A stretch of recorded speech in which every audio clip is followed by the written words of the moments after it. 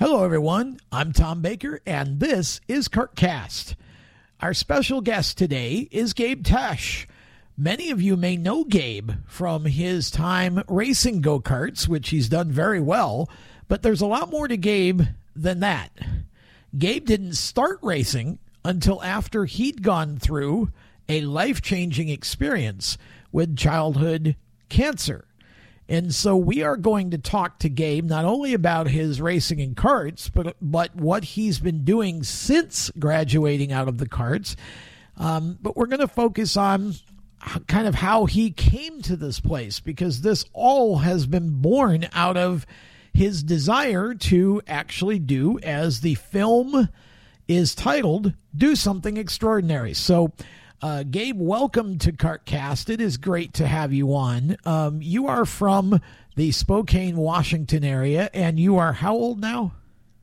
Yeah, first of all, I just want to thank you, Tom, for having me on your show. I'm from Spokane, Washington, and I'm 20 years old. 20 years old, okay, and you've lived a lot of life for a 20-year-old, more than I'm sure that you wish that you would have.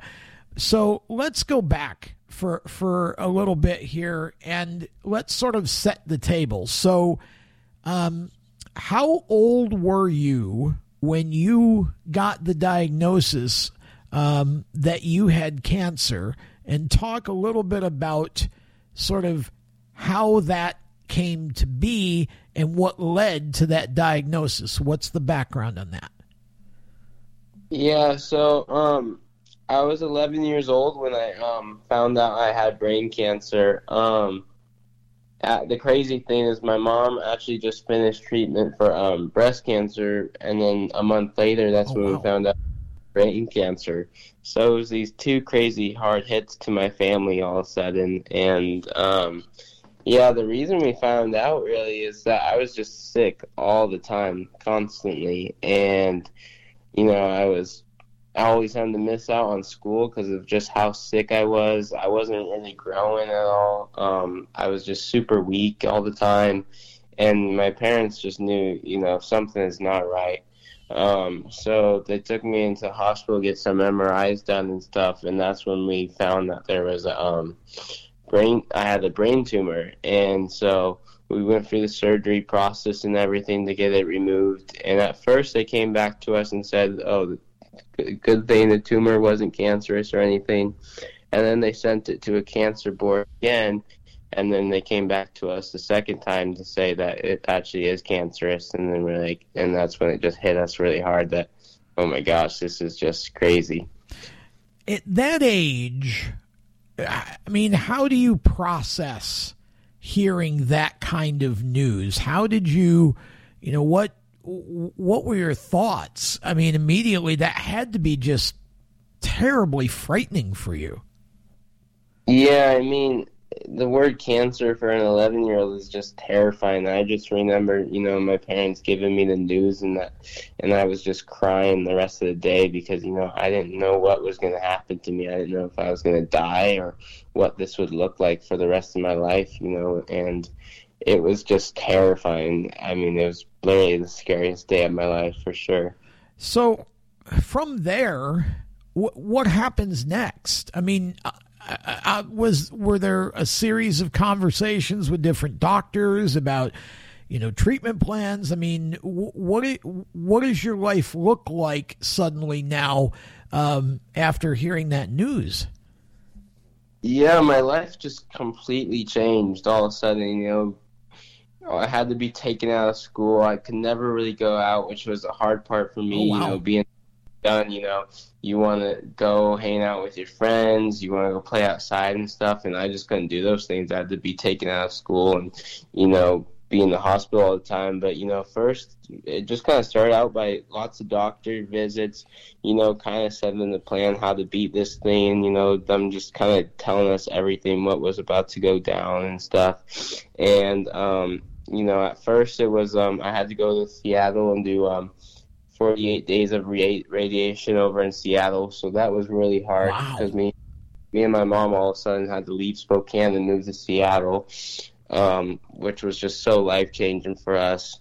And my dad had to stay back to, because he runs a company and Sure. stuff, so he had to stay back and work. And so we did the 48 days of radiation in Seattle. And right when that was over, we had to come right home and then start chemo that next week, which was 48 weeks of chemo. So a whole year of chemotherapy, which was also super hard. And so, right when we got the tumor removed and we found out it was cancerous, it was like, okay, we got to get to work to try to beat this thing.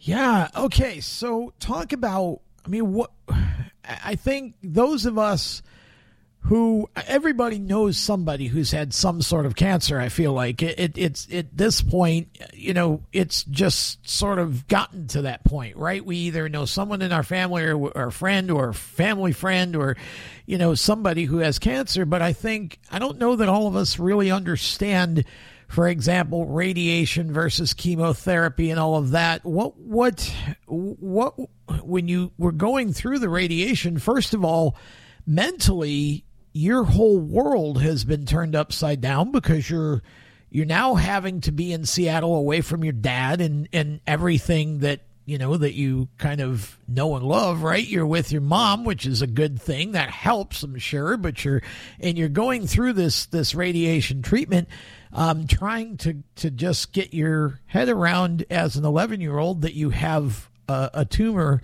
in your brain. Talk about kind of what were the effects from the radiation and what was that like for you to have to cope with? What was your life at that point for those 48 or 50 days? Yeah, so the radiation thing, going into it, I had no idea what it was going to be like. They explained to us, you get this mask made that literally is perfect for your face, to kind of hold your face down to this table and protect your head and stuff. And then you get laid down on this table, kind of like an MRI machine, but it's literally a laser that, goes into your head and tries to destroy cancer cells and the rest of the tumor that's left over and stuff. And, hearing that, like a laser going into your head when you're 11, it doesn't sound that fun. But, I'm so blessed to have, even though what my mom went through going through cancer was so terrible, it was almost a blessing that she went through cancer in a way, because she was able to kind of explain it to me better and, tell me what it was like, and I was able to see what she went through, which made it a little bit better going into those things. Yeah. But, when you're going through cancer, every step of the way is kind of just walking into an unknown, and you're just fighting for your life, it's literally a life and death situation. So it's just scary every step of the way. Was it something where it took, I would have to think it took a lot out of you physically, right? To have to endure that radiation? Yeah, it just, I was literally tired all the time, just weak.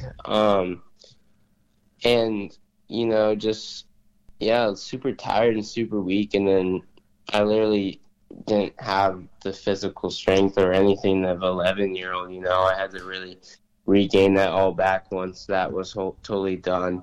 And there are a lot of they said there are a lot of things that could go wrong, that like my hearing could have gone completely away. I could have gone blind from the radiation. Wow. And so those were risks we had to take. Thankfully that, I didn't go blind. I didn't lose my hearing. But those are just kind of the risks you had to take to kind of beat this thing. Now, obviously, God was with you every step of the way, keeping you, shielding you from all of those potential negative effects. But once the radiation was over, was that ultimately what knocked the cancer out of you? Did they manage to get all the cancer out with the radiation, or were there other treatments or other things that followed that? Actually not. Like less than half of it was gone. There was still a long ways to go. So right when we got back, my doctors were like, okay, this is not over yet. And so that's when I had to start chemo for 48 weeks, which was actually Wow. literally the hardest part and the part that was going to get most of the cancer. The radiation was just a little bit of it. Okay, so again, explain. Okay, so you talked about the radiation. What is chemo? For those who don't know, let's talk about that. What's that process?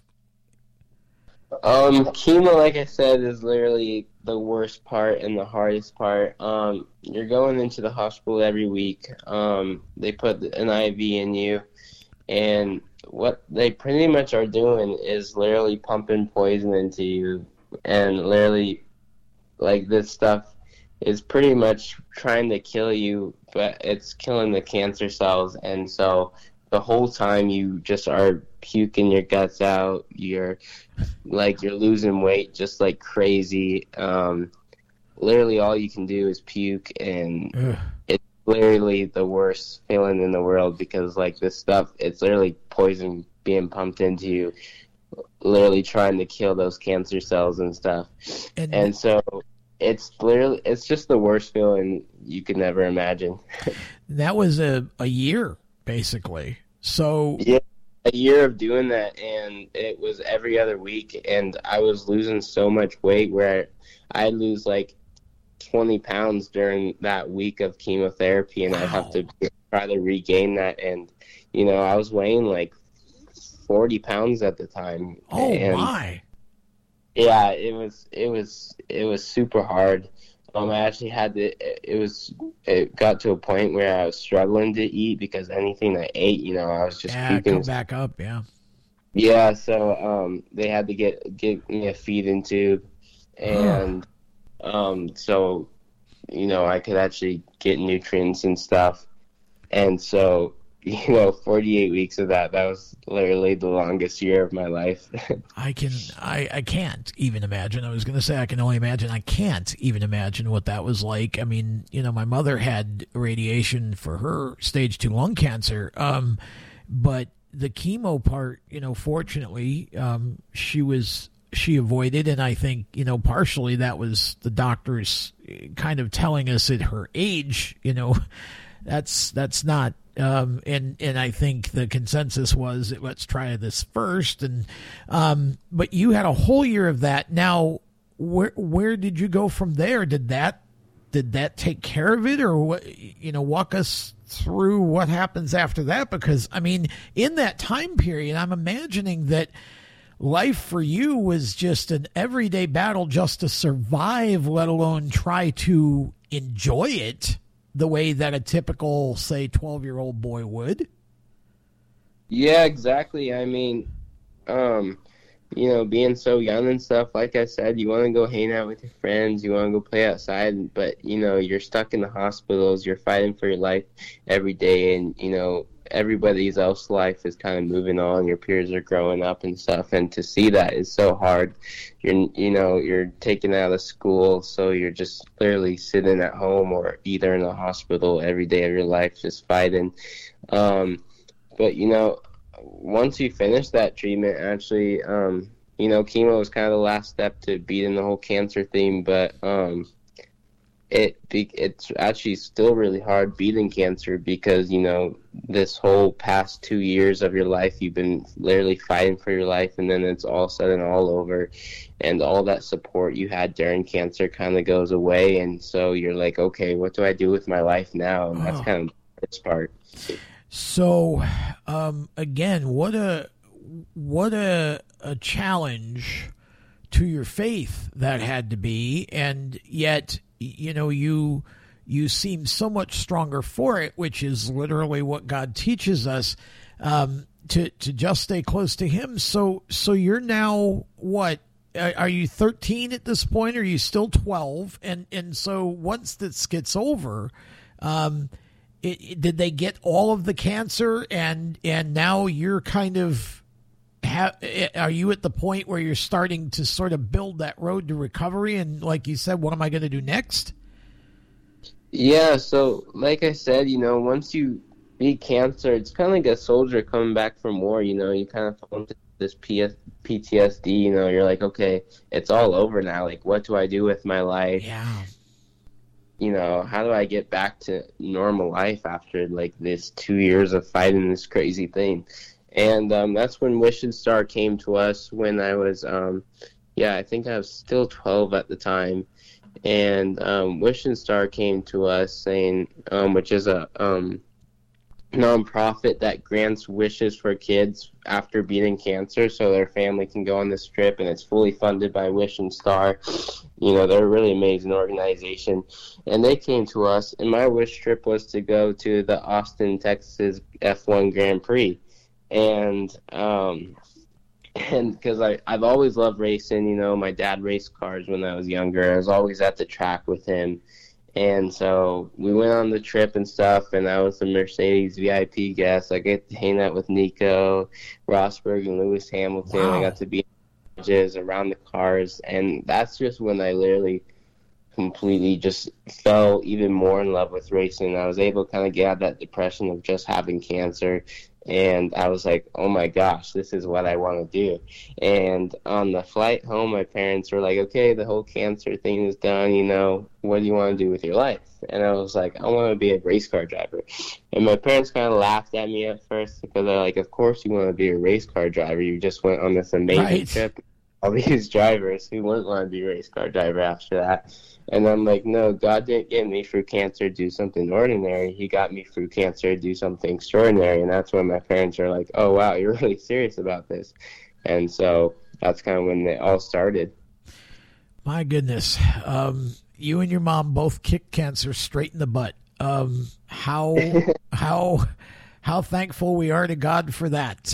We're going to step aside. We'll be back with more of Gabe Tesh on KartCast right after this.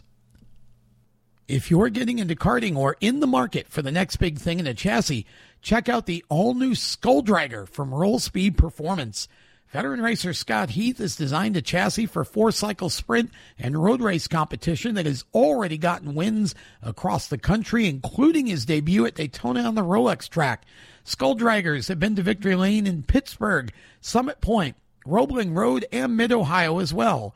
The RSP Skull Dragger features a ton of adjustments, from caster and camber to axle changes and wheelbase. This responsive new design is manufactured at Phantom Racing Chassis in China Grove, North Carolina, but the design is all about roll speed. Check out www.roll-speed.com. That's roll-speed.com. And get yourself on one bad fast Skull Dragger chassis today.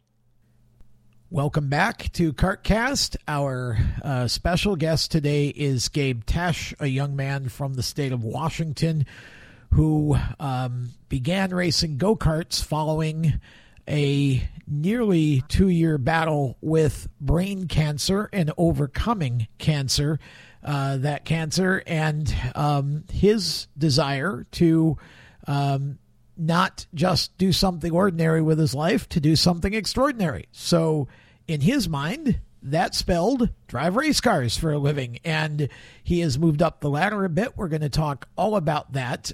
We pick up the story. Now you have decided, Gabe, to be a race car driver, and you have now kind of found that purpose and that meaning again for your life. First of all, obviously it takes a number of different things to come together just to be able to go start racing, but you're also still in the process of kind of getting the rest of your life together too at that point. Were you able to get back into a classroom and kind of start resuming some of the normal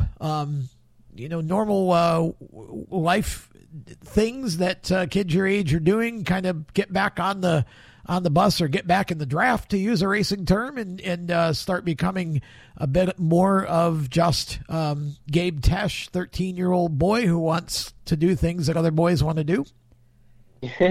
Yeah, I mean, that was, after cancer, it was just all about recovering and then figuring out go back to normal life, I kind of took a time off to just recover because I was still super weak after all the cancer and stuff. Not completely 100% healthy. I had to really regain my strength. I had to start going, to workout classes and stuff to kind of gain that strength back. And especially since I wanted to be a race car driver, my doctors at first didn't want me to do that because they didn't think I was strong enough to do it. I can imagine. There was a lot of risks to it, and I was like, no, I'm not gonna. I'm not gonna let this cancer stop me from doing anything. I beat it, and I want to become a race car driver, so I don't care what the doctors say.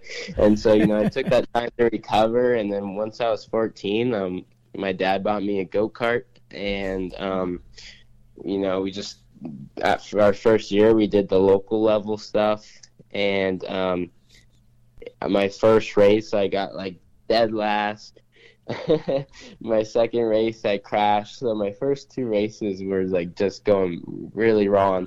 And then after that, something clicked, and I won 8 races in a row and won the local championship. And my dad's like, "Okay, you have a lot of skill," and that's kind of, after that we just kept moving up the ladder.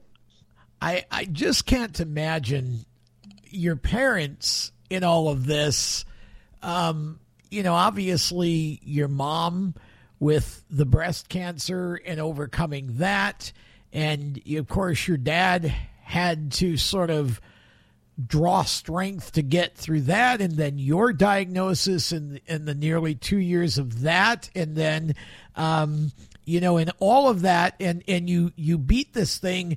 I can't imagine your parents were totally excited about you sitting on a go-kart that doesn't have any seat belts or, a roll cage or a body. Really, it's just sort of this thing that looks pretty scary and dangerous, and going out and doing that. And then you get the first 2 races. It's kind of like, I don't know about this. But then as you say, something clicks and you start rattling off wins. At that point, are your parents 100% behind this now? Like, okay, we see where this can go? Yeah, so my mom was, she was terrified at first, and she still is terrified. She can hardly watch the races. She's closing her eyes the whole time still to this day. But my dad, like I said, he raced cars and he's always loved racing. So he was super excited, and, he was ready to give his all. And like my dad says all the time, I nearly lost my son. So, I want to chase this dream with him because I'm just thankful to have another day with him. Yeah. And my mom feels the same way. She is so supportive, even though, like I said, she gets scared watching me on the track. She's super supportive, always helping me out. They're both amazing. And, I don't if I never had cancer, they might have not supported me the way they're supporting me now, but I think since I had cancer and they almost lost me and stuff, that's why they, support me so much, because they're just thankful to have this time with me. Well, I can only imagine. And so, okay, so we can sort of lighten the mood a little bit here, because we've now gotten to the point where Gabe has figured out what a checkered flag looks like, and he's starting to get a bunch of them. So this is still your first year in karting, right? You're like 14. Is that right? Yeah. So I was 14 my first year, and like I said, I just did the local stuff. We won the local championship. It was, and once I won the local championship, we were like, okay, let's move up, and we went to the regional stuff, and that's when it just got harder because, I came to the game so late. Most kids start karting at like 5 and 6, and I was, 14 at the time, about to be 15, and I was just so late to the game. So for me, it was just a catch-up game. So that's just what kind of made me want to work even harder for it, because I had to catch up to these kids that had so much experience. So we went to the regional stuff, did really good in there, got a couple wins. I think we ended up like 4th in the championship in L206 junior. And then after that, we kind of just kept going up, winning bigger races. then I went up to senior. We did some like pro races down in California, like Rock and Scusa. Did really well in that stuff. Got second the Challenge of America's championship, and then we did some more regional stuff. Won a couple championships in that, and just kept winning bigger races and more bigger races and bigger championships every year that I moved up and stuff. So it was awesome. So as you now start to sort of, as you say, catch up, and you get to the point where, hey, we're good regionally, we're starting to compete against the best in the country, and we're learning, we're getting better. At what point does it go from, let's see how far we can take racing, to let's make a movie about my life at, whatever age you were when that was conceived? How did that part come in, and when did that part come in? Who had the idea? Tell us about how all that came about, because I feel like that this is certainly not something that everybody does, right? And it just, as you say, everything, I feel like everything that you've accomplished up to now has been extraordinary for multiple reasons, and you've just been impacting so many lives already, just through what you've accomplished and through these projects and in so many different ways. When does the movie come into play here?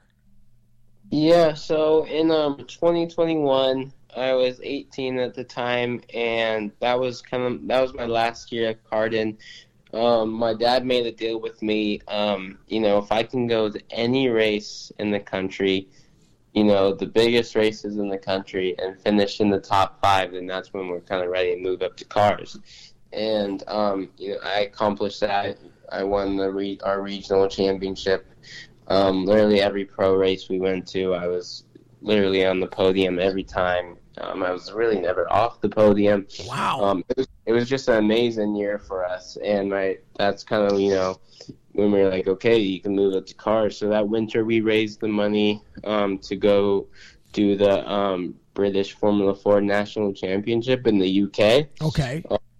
For 2022. And so in 2022, I moved over to the UK and competed in that whole series. I signed with Team Dolan to compete in the British Formula 4 Championship, and that was my first year in cars. And so that's kind of that kind of time, that 2-year kind of time span of the kind of winning everything in Cardin and then moving up to cars. That's when my dad got this crazy idea of like, there needs to be a documentary about your life just because of everything you went through and now to where you are now. And so we got this local guy named Brad Baxter to come to the kart races with us to just record and make the sizzle reel to send out to film companies. Then we sent it out to a bunch of different film companies. 4 came back to us, and they were like, they just loved the story and stuff, and they wanted to film it and make a documentary. And we decided to go with Pindare Films just because their values and stuff aligned with ours, which is really important to us. Yeah. And so, once I moved to England, that's kind of when the whole filming started. I had a film crew with me at every race. Really? Yeah, it was crazy. It was so weird. It was weird getting used to, for sure, at the start. Just having this film crew following you and stuff. And that's kind of when it started last year, when I moved to England. Well, here again, to try to get my head around this, you have this major life change moving by yourself over to England and being on your own at 18 or 19. And, after all that's come before, that would seem like more than enough of sort of a life change to be difficult to deal with, right? There's more than enough stuff that goes on with that how do I get around in this country? What, all of the flux that would go on with that kind of a change. And then you're adding, I have a film crew following me around at the racing I'm doing, which is another whole sort of bunch of weirdness, right? That goes on because, you kind of realize that, you have, I guess I could say you have no privacy at the track, but you have this other element. It's one thing to adjust to the cars and do all that. You've got this film crew and you're having a movie made. How in the world? I just feel like the word extraordinary is so appropriate here because I don't know if I could have handled all that. How did you get through that period and be able to just sort of, comprehend and properly react to all that? Yeah, definitely. It was super hard at first. It just, there was added pressure.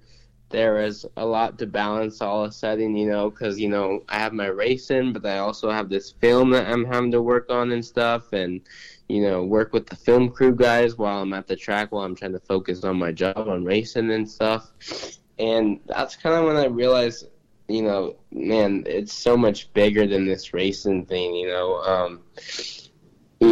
with my story and stuff. My main goal is to always, glorify God and show him people who he really is and what he can do, and to inspire people that have gone through cancer or whatever it is.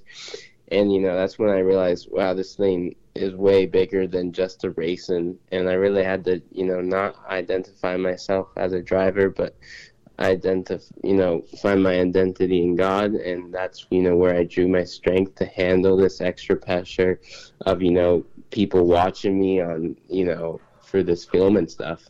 You and I spoke a few times while you were over there and had a chance to chat. And I want you to, because this is how I kind of noticed you in the first place, was through Instagram. You were a recommendation because I, follow so many racers, and tell everybody what your Instagram said. And maybe it still does. I haven't paid attention, but tell everybody what your handle was, so to speak, on Instagram at that point. Yeah, so my Instagram handle now is Warrior for God, and then still Jesus is, Christ. okay. Yeah, Warrior for God, and then Jesus Christ is number one. My username is Gabe Tesh, but I still have in my bio Warrior for God. Okay. And Jesus Christ is number one, because that's literally, the most important thing in my life. I'm a very faith-based person, and that's where I always find my strength. And, this whole racing thing for me is to, glorify God in it. It's crazy. It's just an amazing story. And tell us how you did in the Formula 4 last year over there. We did really good, for my first year in cars, never driving cars, and every track to me was new. I couldn't be more happier with results, multiple top 5 finishes. We got a podium, and I couldn't be more happy with how we did. We had a lot of good races, like I said, with the podium and the top 5 finishes, but we had a lot of hard races, which just even grew me more as a driver and as a man. How was your overall experience in England? It's just obviously quite different from living in Spokane, Washington, isn't it? Yeah, it was amazing. It was a, really hard change at first, such a culture shock. It's a whole different world over there, and it just took so much time to get used to. I don't really think I ever got used to it, and it was just hard because I'm so used to having my family and friends support me on the track, and, I didn't really have that, which made it hard. But I just, the overall experience was amazing. I met so many cool people, so many amazing people that I made friends with that I still keep in touch with. I went to so many cool places. Amazing historical tracks like Brands Hatch, Snetterton. I raced on Silverstone twice, and we were pitted in F1 garages. It was just the coolest experience ever. Okay, so then you came back here. Now I want to get back to the movie because we sort of left that your dad had this crazy idea and sent your sizzle reel out, and you had some companies respond, and you chose one. What has life been like for you through the process of sort of the conception of the movie to the actual filming of the movie, and now to getting it finished? Let's talk about the premiere after, but just talk about what it's been like. Just, okay, I'm going to have a movie made about my life, and I'm like 19. Yeah, I mean, it's definitely been life-changing and a crazy experience for sure, you know. I definitely don't live the normal 19-year-old life. My friends are stuck in colleges, and I'm at the racetrack with a film company and stuff. But it was definitely crazy experience, you know, doing all this filming over in England and then coming back home after the season, you know, and doing more filming here in Spokane, and then just on TV all the time doing the interviews, talking about the premiere in Spokane. And then all of a sudden people recognizing me and where I live all the time, and people like, hey, you're that race car driver. Thinking I'm some F1 world champion or something, asking for my autograph. It was a really life-changing experience for sure. Well, I mean, and somehow I think you got the better end of this because while they're, as you say, sitting in college, I would have to think that being out at the track racing and having the film crew and having the movie is a lot better than sitting through an Intro to Dinosaurs class, right? Yeah, exactly. I'm blessed to be, racing cars. It's so funny. My friends think I have it so easy because of what I do. I'm like, it's really not easy, just trying to find the sponsorship money all the time, doing the filming thing and everything. And then sometimes I look at them, I'm like, they have it really easy because, like I said, all they do is sit in college classrooms. And so yeah, it's really hard to relate to my friends and stuff that way because, like I said, I definitely don't live the normal, 19-year-old life with the whole movie and everything. I guess that's really what I want to sort of, for the listeners, for everybody to get out of this interview in your story is that, in some ways, at least the movie part sounds glamorous and like, wow, how amazing is that? But I mean, you obviously probably certainly would have, I mean, I don't know if I wanted to say it's certainly what you had to endure to get to the movie. The glamour part surely wasn't anything you'd wish on anyone. So there's sort of, that blessing and curse kind of thing in a way, good and bad. You went through an awful lot of pain and an awful lot of, just hard times to get to that point. But what a miracle God has worked here, I guess, is really the lesson we should all take from this, as you say. And here you are now, and as you say, the work doesn't stop. It actually gets harder because now you're trying to figure out, okay, what direction do we go with the movie now? And you're trying to find sponsors to keep the racing career going and hoping that the movie will in some way be able to, to benefit that and help that. And so the movie gets done and now you're going to have the premiere. What was it like for you even just this last couple weeks? Because I mean, I get excited when the next issue of my magazine's coming out, or I'm going to, have a great article on my website that I wrote. That's nothing compared to having a movie made of your life. And mine would surely be a comedy, and in some ways a tragedy, I guess. But yours, I'm sure, is way more interesting. But what's it been like for you, and what was the premiere like for you? How did all that go? Walk us through that.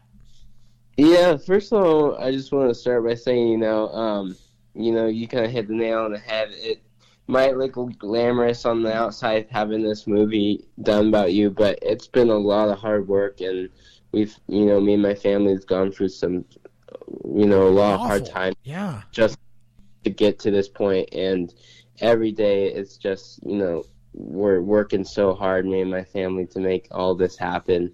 And, the main point of this whole movie and stuff, like I said, is to glorify God and to show people who he is and what he can do and the miracles he has done in my life, and to inspire people to go chase their dreams and to go do the thing they love. And the past couple weeks right before the premiere, it was just selling tickets, telling people my story, doing a bunch of interviews on news channels and newspapers and stuff. And it was a long 2 weeks just trying to sell tickets. We were working so hard to sell out this premiere, and the night of it, it was amazing to just see all our hard work come together, to see so many people show up. It was really one of the most amazing nights of my life, because just of everything me and my family went through just to get to this point and to share my story and to see so many people inspired by it. It was just the best feeling ever.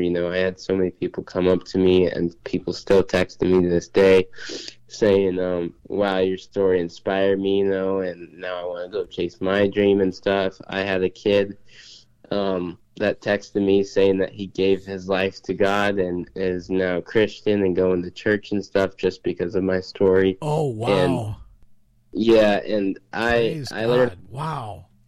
Yeah, and I literally cried when I heard that, because that was my whole goal behind this whole thing. And to get that text message from that kid and stuff, I mean, you can't beat that feeling. And that was just the whole point for me and my family to make this film. Romans 8:28, right? That's exactly, you literally, God makes all things work to the good of those who are called to his service. And there is nothing that could be more of an example of that than the fact that he used you and your story and all that you went through to put you in a position to be able to lead one young person to to Christ. That's incredible, and I'm sure that's the first of many, many, many that you're going to be able, and a lot of them you'll probably never hear from. Unbelievable. So the premiere, what was that schedule? What happened? So if I went to the theater, bought the ticket, went to the theater, I mean, obviously I'm sure there was some sort of introduction or whatever. Did I get to meet you before the movie started? How did all that work? Because I feel like that's especially because it happened in your hometown, that's a pretty big deal. Yeah, so we had the doors opened at 5:30 for the film, and then the film didn't start at 7 because we wanted people to be able to meet me and stuff. Okay. And take pictures and stuff with me. So we had like a paparazzi kind of board thing in the back that people were getting pictures with me, and then we were giving out DVDs and signing them and stuff. It was just really fun to be able to, talk with people and, kind of give them more insight on my story, and them asking questions and stuff, and just meeting so many cool people, random strangers here in Spokane that came and meeting them and them wanting to get pictures with me. And then when it came time, around 6:50, I gave a speech, about a 7-minute speech on, what this means to me, just thanking so many people, talking about, the point of this film and why we want to do it. And then right at 7, that's when the film started, and, everyone watched it, and it was amazing. It was just the coolest experience ever. Was there kind of more opportunity afterward to kind of hang with you for a while and talk about what they just saw? And I would love to know, what was the audience's was there applause? Was anything, did anything kind of during the movie or at the end of the movie? What was that like? Yeah, so, once the movie ended, it was really quiet at first, but then all of a sudden everyone stood up and just started going crazy and, clapping and stuff. It was, wow. It was so It literally gave me chills just to I see bet. people just react so good to it. And then I had so many people coming up to me. It was really late, so a lot of people were just trying to get out to get back home. Sure. But then I still had so many people come up to me and just tell me, how amazing the film was, and people crying and saying, "Wow, this film changed my life, and it's inspired me," and just so many good comments. And then once I went home, I went to bed right away. I bet you did. Jeez, you got me crying here, and I haven't even seen the film yet. I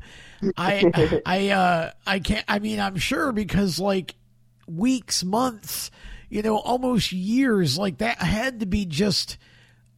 First of all, before I even get to that, I mean, I was going to say I had to be a tremendous weight off your shoulders, but it just occurs to me now you're having to sort of sit in the theater with all these other people and watch your movie about you.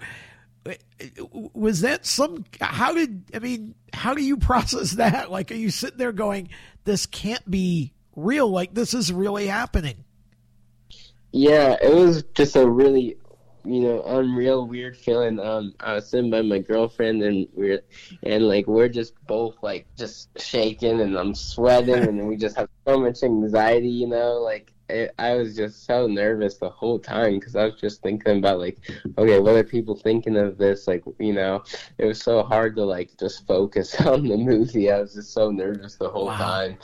And but once it was over and I saw the reaction of everyone, I was just like, I felt so good, and just it was like, wow, we did it. Like, yeah, we did it. So it was amazing. Golly, praise the Lord. That's amazing.